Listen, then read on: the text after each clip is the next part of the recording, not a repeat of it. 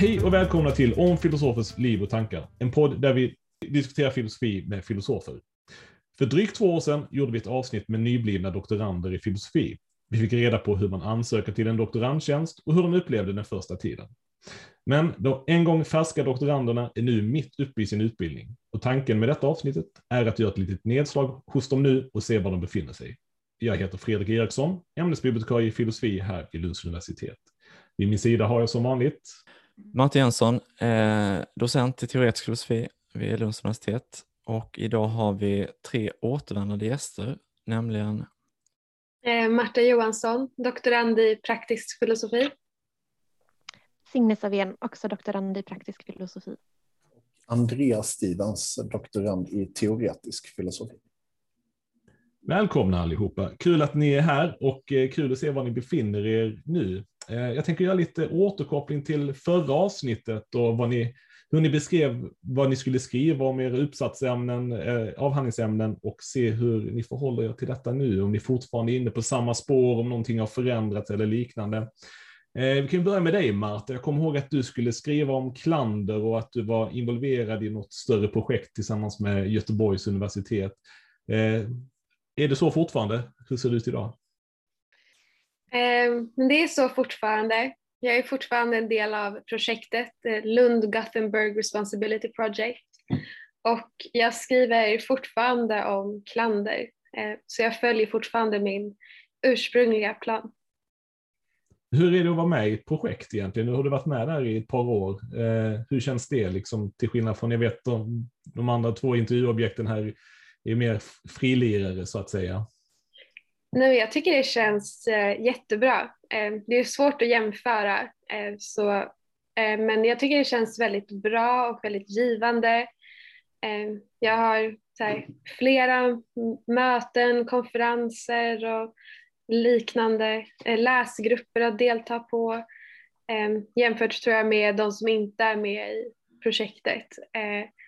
Och nej, det är väldigt det är fortfarande väldigt fartfyllt. Det händer mycket varje månad och det har inte riktigt lugnat ner sig. Inte hade jag inte lugnat ner sig.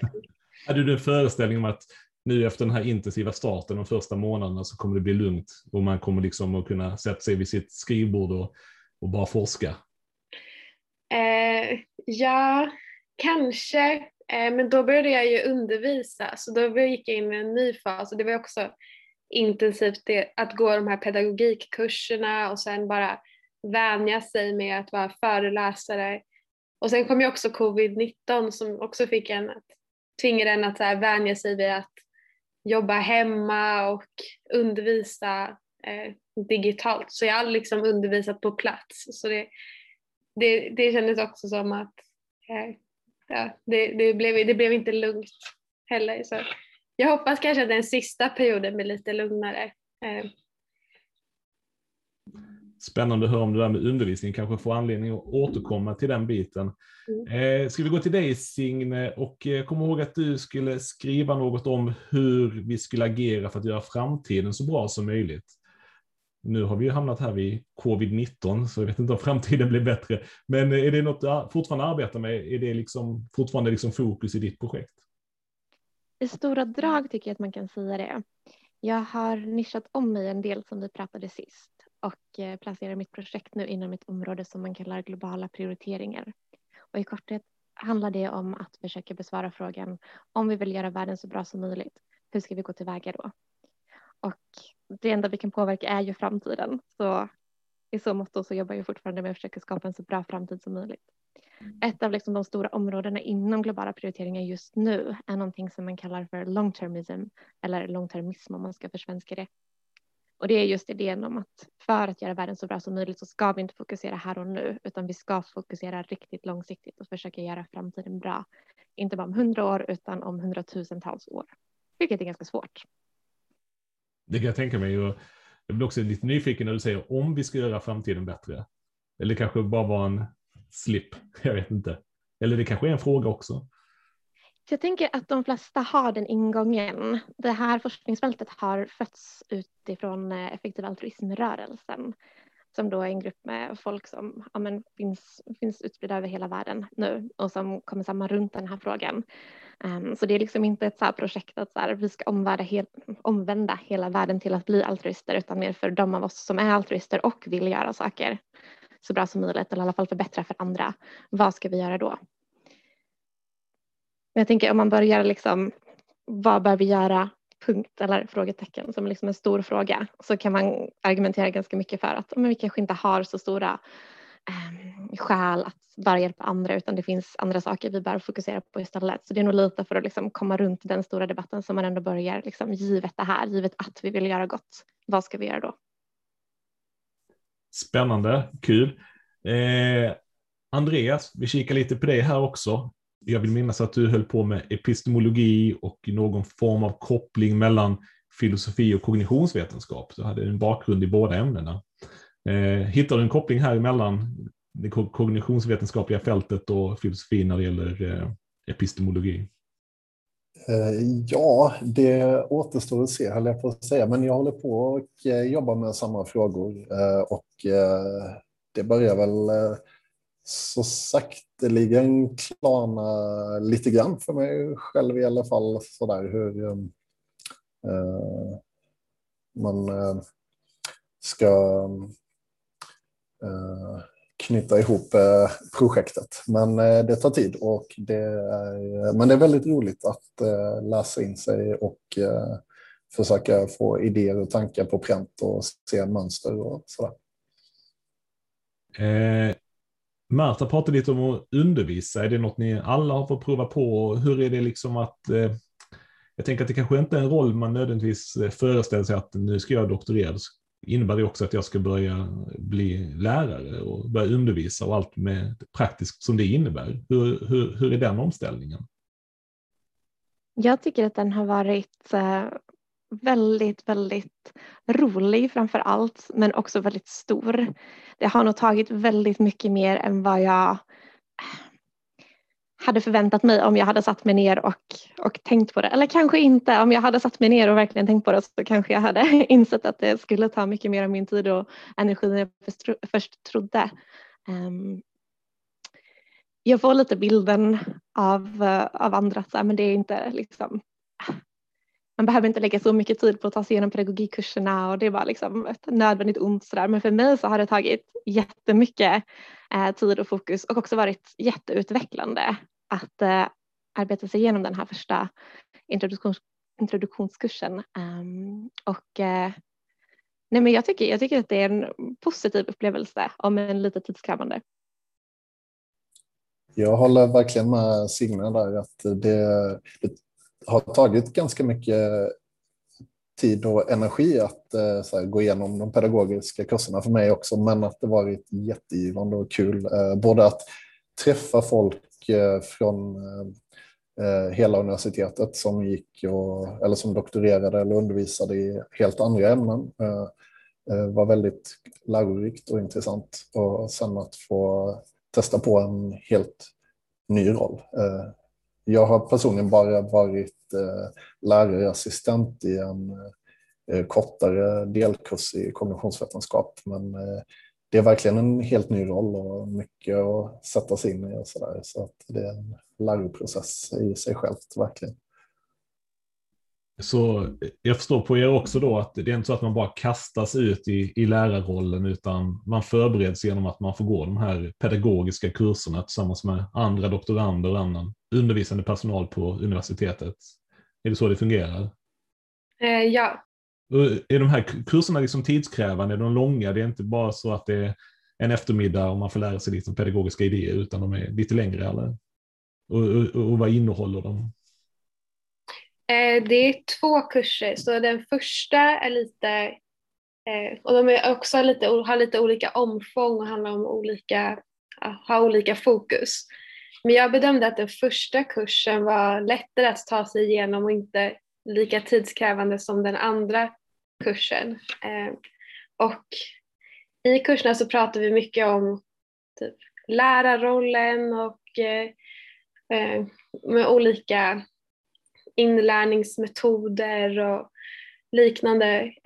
Så det är väldigt det är ett teoretiskt fokus skulle jag säga. Det är inte så praktiskt, så man får inte stå och hålla någon föreläsning för de andra och de andra ger feedback, vilket jag kanske hade önskat.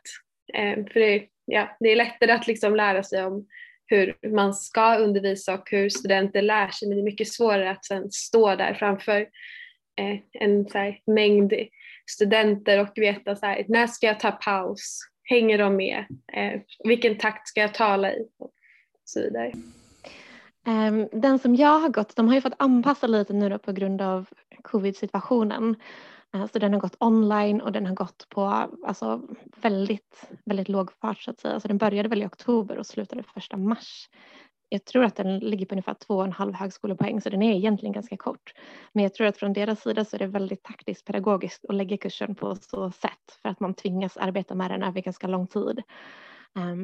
Så min bild, om jag hade fått gissa hur många högskolepoäng den hade varit, så hade jag ju inte gissat 2,5 utan ganska mycket mer.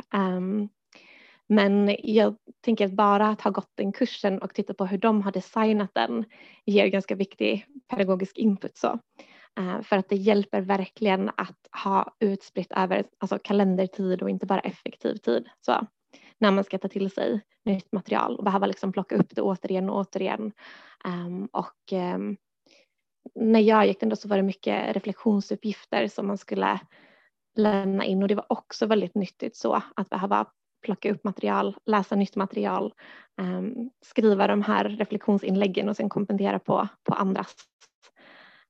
Så min hypotes är att de har arbetat om kursen ganska mycket också sen det gick tidigare. Så när tidigare före detta doktorander då har sagt att det är ganska lätt, så kanske de gick en annan version som var mer koncentrerad i tid så, och också att den undervisningen ägde rum fysiskt och inte framförallt online. Jag tänkte man kunde ge en shoutout till de personalen där faktiskt som håller i de kurserna, för jag upplevde det som att båda kurserna var extremt bra och givande, och där jag kanske var lite skeptisk kring mitt eget intresse och förmåga, så var de verkligen så här peppande och lyckades få mig och många andra att bli ganska entusiastiska kring det. Liksom, som en eloge för dem verkligen. Och att det måste vara svårt också, tänker jag, för att deras studentgrupp då består av massa folk som är där med eller mot sin vilja, och sen är ju från så vansinnigt många olika fält och bakgrunder, så, men att de ändå fick till en jättebra kurs. Verkligen, och det känns verkligen som att de brinner för sina ämnen. Jag har hört av mig nu efter jag gått klart kursen och bett om input på en kursplan jag utvecklar, och har fått jättebra feedback på det också. Så det känns som att så här, de vill verkligen hjälpa oss att bli bättre som lärare. Vad roligt att höra.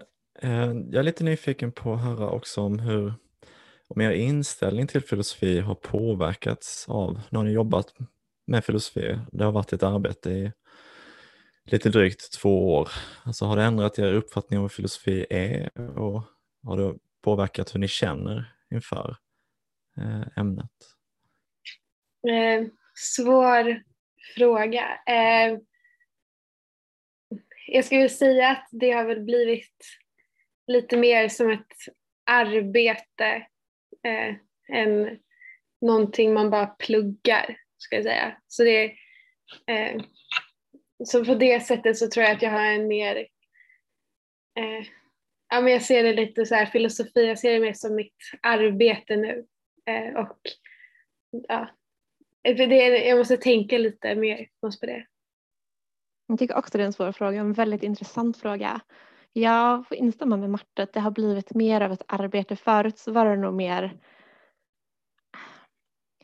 ett intresse eller någonting som jag verkligen älskade att bara slänga mig in i så. Och nu när man har de här första ramarna så blir det en liten annan approach till det. Men jag är jätteglad att jag har den här möjligheten att hålla på med filosofi på det här sättet, och känner mig superprivilegierad som har den här positionen. Sen kanske vi skulle komma in på det här lite senare med hur livet kan förändras och sådär. Men för mig har situationen blivit lite speciell, för att jag har ju fått en liten dotter och varit föräldraledig en del. Så jag har känt mig ganska frånkopplad från jobbet och filosofin. Men annars så tänker jag att jag har fått en mer liksom tydlig bild av hur man bedriver filosofi rent praktiskt. Alltså det här arbetet med konferenser och workshops och diskussioner och input och kritik. Att tidigare så var det mer som att jag liksom var en åhörare som gick och lyssnade när någon matade mig i filosofi, serverade eller kanske läste någonting som någon hade liksom lyft fram och presenterat. Och nu är det som att jag har en annan roll, en lite mer aktiv roll i det. Och det är jätteroligt och väldigt spännande. Det känns som att först på liksom senare tid så har det känts lite mer naturligt att börja prata om min forskning. Vilket jag tänker är någon indikation på att jag har landat lite mer i filosofin på ett annat sätt. Jag håller med både Marta och Signe, eller känner igen mig mycket av det de beskriver. Jag har nog också börjat att se filosoferandet lite mer resultatinriktat kanske än där det tidigare bara var ett så här intresse man förkovrade sig och läste och pluggade för att det bara var roligt och intressant, och det tycker jag verkligen fortfarande att det är, men att man också på något sätt ska uppnå vissa mål och få vissa saker gjorda på en given tid har krävt att man har ställt om hur man jobbar lite grann och hur man tänker kring det, eller hur jag tänker kring det. Och jag har faktiskt fått återkoppla till vad Marta beskrev lite innan kring sitt projekt, att en sak jag har försökt göra är att samarbeta ganska mycket och har tyckt att det var ett kul sätt både att kunna så här, skriva, tänka och diskutera och sen också liksom kunna producera artiklar eller text, att få till det som kanske hon då får i projektet men som jag och kanske då Signe inte har på samma sätt liksom i ett projekt, att då får man skapa sitt eget projekt lite grann eller sin kontext liksom i att få till det här drivet och inputen som hon beskrev från projektet på andra sätt eller hitta lösningar. Du är inne på det här, Signe, när man är förälder och man doktorerar. Rent praktiskt, hur är det? Får man ledigt från doktorandtjänsten när man är föräldraledig till exempel? Och hur går det rent praktiskt? Man lämnar på dagis, sen forskar man på dagarna. Det är en omställning. Ja, min har ju precis skolats in nu. Så jag tänker att det är först nu som jag kommer komma in i en annan fas och verkligen kunna hitta tillbaka lite mer på ett annat sätt. Man får föräldraledigt officiellt och jag upplever på vår institution att man faktiskt får det i praktiken också. Jag har ju hört liksom vissa andra kanske pratat om att så här, men som doktorand så är man aldrig riktigt ledig och sådär. Och jag kan tänka mig att det beror mycket på handledarsituation och annat så. Men min upplevelse är att så här, för mig så har det varit helt okej att vara föräldraledig när jag är ledig. Och det är jätteskönt. För det behövs verkligen. Jag var ju ganska optimistisk när jag fick mitt barn och tänkte att så här, jag nog skulle kunna jobba lite parallellt. Och min handledare var väldigt tydlig med att så här, nej, det kommer du inte kunna göra. Jag har varit förälder och doktorand samtidigt och det går inte liksom. Med tiden så blev det ju ganska tydligt att så här, det låg väldigt, väldigt mycket i det han sa. Så jag skulle säga att det går absolut att kombinera doktorandstudier och små barn. Men om man är väldigt optimistisk med hur mycket man ska få gjort vid sidan av så kanske det är värt att lämna öppet för att man kanske hade fel i det. Jag fick också en liten son nu för 2 år sedan knappt och har varit föräldraledig under hösten som varit, och jag håller med Signe och upplever att det verkligen varit så här stöttande och bra från universitetet och inga problem, liksom allt löses smidigt och det är en bra situation från det praktiskt, och har också på något sätt kunnat vara helt frikopplad från filosoferandet när man behövde det. Sen har det väl att forskningen, min upplevelse är att forskningen helt klart blir lidande på grund av sömnbrist och vabbande och att inte kunna hålla en tanke lika bra som tidigare kanske. Men att det är ju fortfarande en helt fantastisk upplevelse, eller att man får igen det på ett rent mänskligt plan med annat. En rent praktisk fråga som bara slog mig nu, Andreas, när du svarar. När man vabbar, förkortas doktorandtiden? Eller får man extra dagar då man är hemma? Liksom? Går det att vabba liksom, när man är doktorand? Som jag förstår det, och vilket jag verkligen hoppas är rätt, är att Martin kanske kan fylla i här sen, men att man får igen den tiden efter. Så det är jätteförmånligt att varje dag som man inte kan filosofera då, eller jobba, så kan man ta igen det sen, eller får man igen det sen. Det stämmer.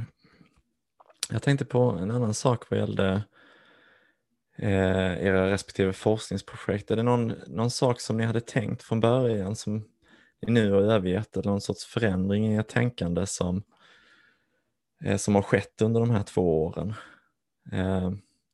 Det lät lite som när ni pratade om era projekt tidigare att ni fortsatte ungefär på utstakad väg. Men är det någonting som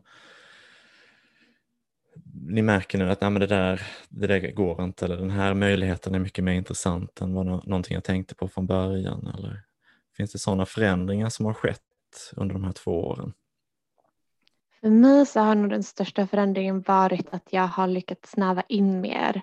Jag började väldigt, väldigt, väldigt brett och hade en process där jag försökte landa lite mer i vad jag skulle göra.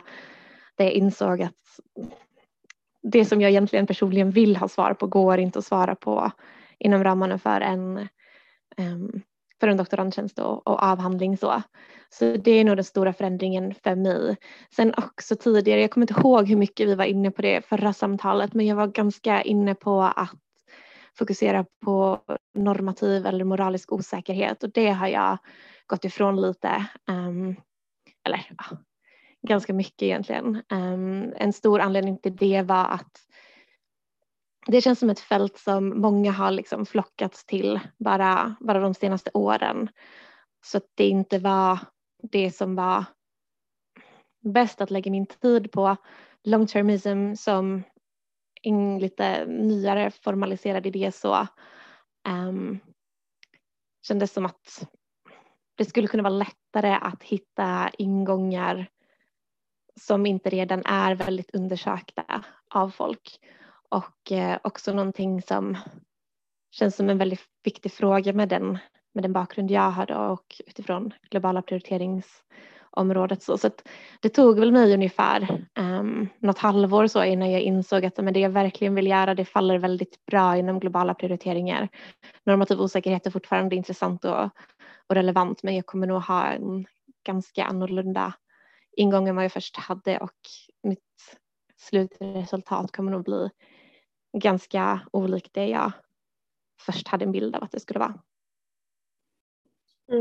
Nej, jag tänker att när man skrev sin första så här individuella studieplan eller började sketcha på vad man ville skriva om, att det var så skrev man något väldigt, det var ganska vitt och öppet och lite brett. Det var inte så konkret helt enkelt, och det som har förändrats nu är väl att så här, alla de här idéerna som jag hade har blivit mycket mer konkreta. Alltså, det är inte bara att jag vill skriva om till exempel vad klander är, utan jag utvärderar 3 positioner. Så på det sättet så har det blivit mer konkret vad jag vill göra med, skulle jag säga. Men annars skulle jag inte säga att jag har ändrat mitt projekt särskilt mycket. Och framförallt smalnat in. Vad säger du, Andreas? Jag tror jag håller med det Marta sa ganska mycket, att jag har nog haft ungefär samma frågeställning och syn på det projektet hela tiden, men att man har avgränsat, smalnat av och valt bort vissa saker som kanske å ena sidan är väldigt, eller hade varit väldigt intressanta eller som är relevanta, men att man kanske ändå måste avstå från till förmån för att få en rimlig avgränsning som man kan jobba med under tidsperioden. Men jag får göra ett tillägg också. Så det kanske är någonting som du lite försöker fånga med din fråga också, Martin, om man liksom har ändrat typ ståndpunkt i en fråga eller så. Så när jag började som doktorand i Lund så gick jag nog in med inställningen så här, men long-termism, alltså det är så himla intuitivt. Det är klart att det är så här. Det är klart att så här, om vi vill fokusera på att skapa så mycket värde som möjligt så måste vi fokusera på framtiden. Den är ju så enormt stor och det finns så himla mycket värde som kan realiseras där jämfört med allt vi kan göra nu. Jag hade liksom problem att välja. Det kändes som att om jag ska göra någonting här så vad jag än gör alldeles för lite. Liksom. Vill jag fokusera på att djur ska få det bättre, jag kan liksom bli vegan och jag kan propagera och jag kan jobba med det. Men det finns ju jättemycket folk som håller på och svälter så det är inte tillräckligt att göra det. Och om jag satsar på global hälsa och utveckling så kommer jag bara komma liksom, en liten bit av allt som behöver göras. Och då tror jag för mig så var det ganska skönt att liksom skifta fokus och sådär. Men jag kan fokusera på alla kännande varelser i framtiden. Jag behöver inte välja och det är så himla många där som kan påverkas av det vi gör. Så att här kan, så här, med riktade åtgärder så kan man verkligen göra skillnad här. Men jag har mötts med en väldigt, väldigt skepsis här och framför allt så tror jag att folk tänker att så här, framtiden är alldeles för svår att förutse för att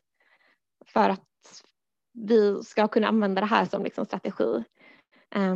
Om man tittar på long-termism så kan man differentiera mellan en mer objektiv syn och en subjektiv syn och kanske är det så, liksom, att så här, om vi hade full information, om vi hade ett mer objektivt perspektiv så att säga, så skulle det vara så att så här, ja, men de bästa handlingar vi kan göra är faktiskt handlingar som får så bra konsekvenser som möjligt på lång sikt. Men i och med att det är så himla svårt att förutse konsekvenser så när vi befinner oss i den situation vi gör då vi har väldigt, väldigt, väldigt begränsat med kunskap, liksom i vår subjektiva position, så är kanske inte long-termism den bästa strategin. Så att jag har nog gått från att vara väldigt så optimistisk och så här, men här har vi ett ganska bra svar på frågan vad vi bör göra för någonting, till att landa i att så här, ja, om vi visste mer så hade det här varit ett bra svar. Men nu när vi inte vet så mycket så ser det ganska mörkt ut. Därmed inte sagt att jag tror att det är helt omöjligt. Utan jag tror att det kan vara så att det finns vissa väldigt specifika handlingar. Jag tror inte att det är så att så här, när vi utvärderar varenda handling vi ska företa oss i vardagen så bör vi ha det här liksom, jättelångsiktiga perspektivet. Men kanske att vi bör ha det och försöka identifiera handlingar som vi tror kommer prestera väldigt, väldigt bra på lång sikt. Jag lyssnade igenom förra inspelningen, första avsnittet med er häromdagen, och då slog det mig att ni var väldigt positiva och glada och överraskade över hur kul det var att doktorera. Men att ni inte heller hade fått någon kritik än, för ni hade inte producerat något material.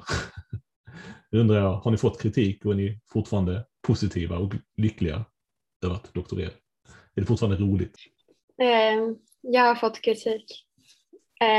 Men jag är ändå glad. Jag är glad för att jag får kritik. Nej, jag ska säga det är fortfarande jättekul att doktorera och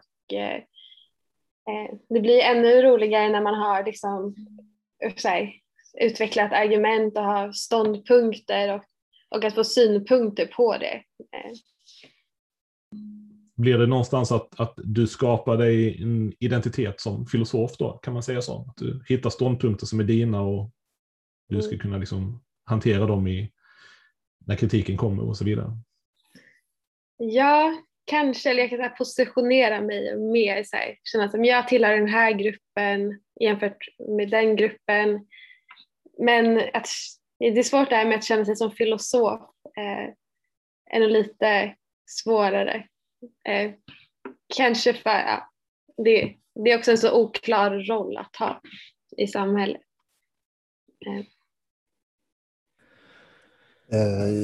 Jag håller med Marta i att man har fått mycket kritik, men att det verkligen är utvecklande och kul, för på något sätt det bottnar ju i att man är väldigt intresserad och tycker att många av de här frågorna man håller på med är väldigt spännande, och då på något sätt så är ju all genomtänkt input och kritik kring både andras och ens egna tankar och idéer är väldigt givande på något sätt. Sen kan det ju absolut göra ont när man har hållit på och filat på en text väldigt, väldigt länge och själv är nöjd och så kommer det en svidande review tillbaka och sådär. Men att överlag, även om det finns en del som så att säga har taggarna utåt, så överlag tycker jag att man får ändå väldigt, just att det är konstruktivt, att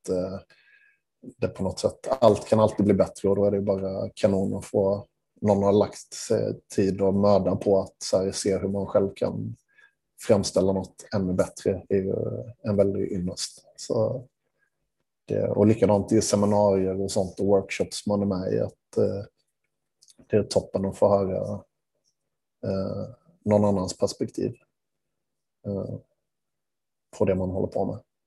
Och återigen kanske de med handledarsituationen också, att nu är Martin då min handledare så jag får ju vakta min tunga här, men att det är att man får just den här konstruktiva återkopplingen hela tiden, att man kan bolla idéer och höra vad som är bra, vad som är mindre bra, hur det kan bli bättre och hur man kan närma sig saker är en fantastisk erfarenhet att få. Ja, jag har också fått kritik nu och väldigt olika typer av kritik tycker jag ändå. Och något som slog mig nu är att, typ senaste veckan, att men om man inte får så mycket kanske så här, vad ska man säga, kritisk kritik eller negativ kritik i bemärkelsen att här har du saker att fixa, så kan liksom avsaknaden av kritik också vara lite jobbig. När man liksom har lagt ner ganska mycket tid på att göra någonting och det känns som att man nästan inte får någonting alls. Liksom. Tidigare så var jag nog mest orolig för det här liksom negativa. Alltså som du säger Andreas, när man har lagt ner så himla mycket och man är liksom nöjd och man har gjort någonting bra och så är det kanske liksom fullt med kommentarer på saker som borde sett annorlunda ut. Så. Och för mig kan det vara mycket då att just den här känslan att så här, jag var färdig och så känns det som man så här, nej det var jag inte alls, och så rivs allt upp igen och så ska man ta det ett varv till och det kan nog leda lite till kanske inte så hopplöshetskänslor, men att så här, man kommer inte vidare utan man står bara och stampar och det är svårt att mäta framsteg. Men just avsaknaden av kritik kan också vara ganska viktigt, för då är det nästan som att så här, folk har liksom inte sett ens arbete eller tycker att det är ganska meningslöst och inte intressant. Jag tänker att den negativa kritiken är väldigt bra för att, men som du var inne på, så behöver man det för att utvecklas och komma vidare. Men den positiva är också så här superviktig. Och ibland så känns det som att man får liksom lite för lite av det. Jag tycker att det är jättefint på seminarier när folk börjar med att så här, tack för det här, eller jag gillade din presentation, eller det här är jätteintressant.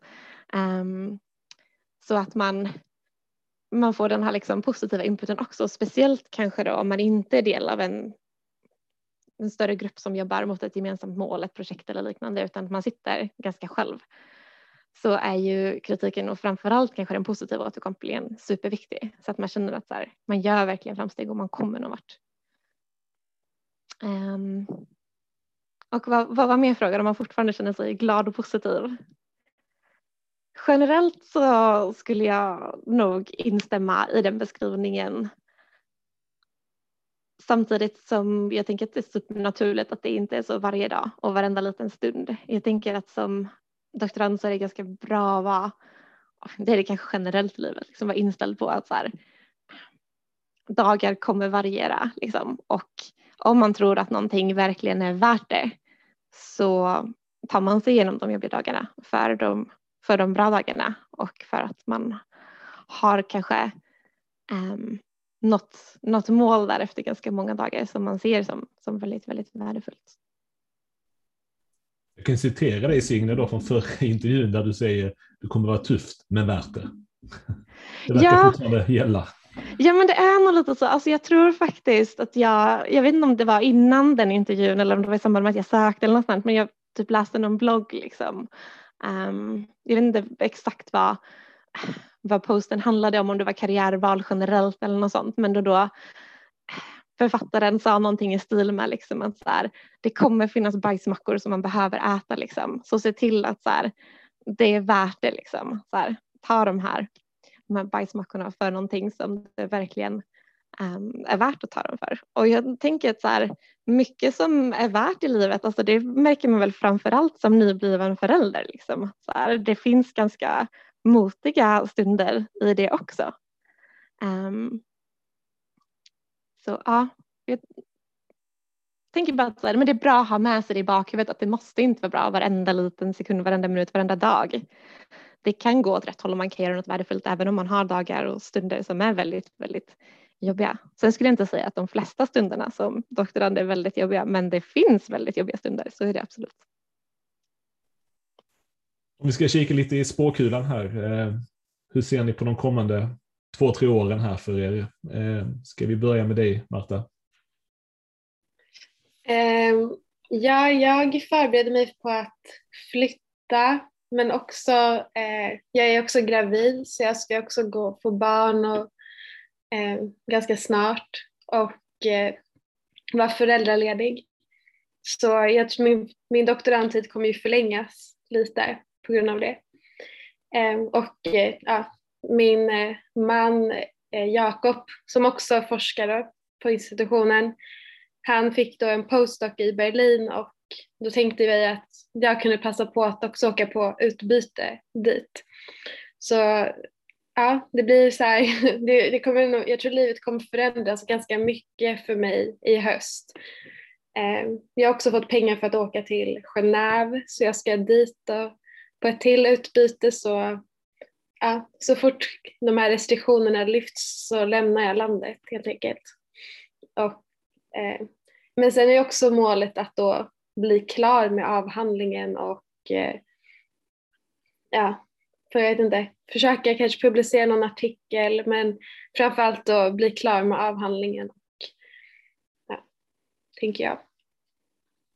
Jag bara slänger in ett grattis, Marta, alltså himla kul med graviditeten och med tillökning, jättekul. Ja, tack. Det var ganska skönt att vara gravid nu under corona för man är ju hemma och det kanske kan vara något att säga för de som planerar att vara gravida att alla graviditeter ser ju olika ut men jag kan känna att jag har tappat jättemycket energi av att vara gravid så det är också något som påverkar ens arbetssituation så det blir väl att man lägger all sin energi på arbetet men sen så har man inte så mycket energi över resten av dagen. Men man har ju också rätt liksom, att vara sjukskriven och så vidare. Men det är också en omvälvande upplevelse att vara gravid. Och det påverkar ju också arbetet. Mycket som händer där helt enkelt. Andreas, hur ser det ut för dig tror du de kommande åren? Först grattis Marta och Jakob. Verkligen var roligt att höra. Stort grattis. Jag kommer nog... Det är väl att försöka fokusera så mycket som möjligt på att skriva klart artiklar och avhandlingen helt enkelt.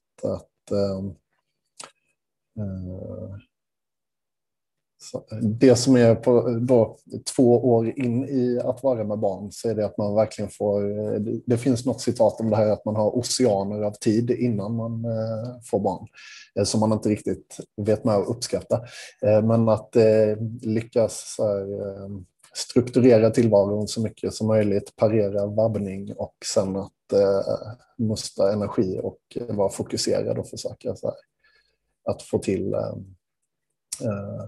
det som behöver fås till för avhandlingen.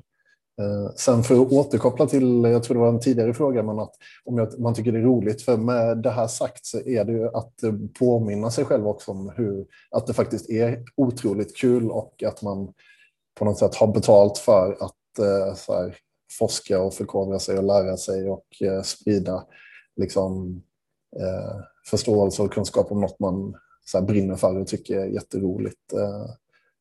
Och sen det blir ju på något sätt ofta att var man än hamnar i livet så blir det ofta vardag till slut.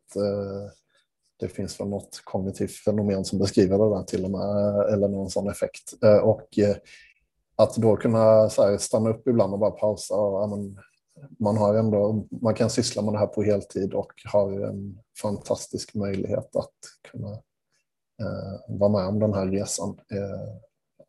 Något att vara tacksam för och som är roligt och inspirerande och som jag verkligen rekommenderar andra som har möjligheten. Jag instämmer jättemycket med det du säger, Andreas. Hoppas att det inte lät för negativt när jag pratade om citat av bajsmackor och liknande. Jag håller med om att tiden ställs i helt andra perspektiv som förälder. Och någonting som för mig var väldigt bra att höra var det här att så här, man kan ha en väldigt liksom fast bild av att så här, om jag ska göra X så tar det 1 timme till exempel.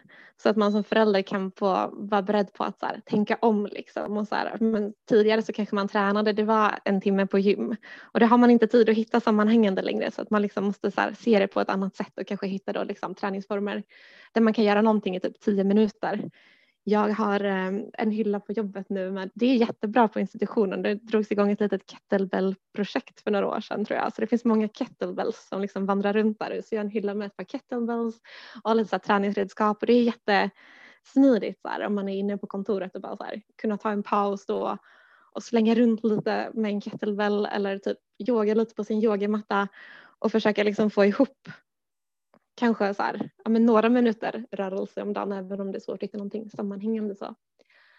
Och det är ju också så här, en sak som har varit annorlunda nu med barn. I och med att hon är så pass liten så har jag fått dispens att vara en del på kontoret när hennes pappa har varit föräldraledig hemma med henne då, för att det har liksom inte gått att jobba. Och jag har varit så himla tacksam över kontoret. Det har liksom varit min fristad då. Att åka och jobba blir ju nästan som att så här, alltså inte åka och vila, men man får ändå disponera sin tid på ett helt annat sätt. Det är jag som håller i mitt schema då och inte min dotter. Och det är så himla skönt och så himla lyxigt liksom. Så jag har väl haft lite av ett uppehåll från jobbet i en ganska lång period nu och längtar liksom tillbaka. Längtar till att så här, bara få använda mitt huvud till någonting som kräver lite tankeverksamhet. Det är alltså så här, det är jättefint att ha barn också. Jag är jättetacksam över det. Men jag tror att så här, där ni pratar om vardag också, att man kan må ganska bra av att bollas lite mellan olika saker. Så bara så här, få lite förändring i sin vardag är väldigt, väldigt uppskattat. Men jag tycker att det känns superprivilegierat att vara på den position jag är. Och de kommande åren så vill jag liksom dryga ut den tiden så mycket som möjligt. Så jag kommer nog, man har ju rätt som förälder om barnet under ett visst antal år att gå ner lite i arbetstid och sådär. Så det kommer jag nog göra för att inte ha så mycket stress och kunna ha både tid med min dotter och med mitt jobb. Och sen så är det väl de här liksom 3 bitarna: forskning, kurser och undervisning som jag ska fokusera på. Tack så hemskt mycket för att ni ville vara med idag. Och vi hoppas att ni kan ha med er igen om ett par år och stämma av era projekt och era liv då. Tack så jättemycket. Tack, kul att prata med er.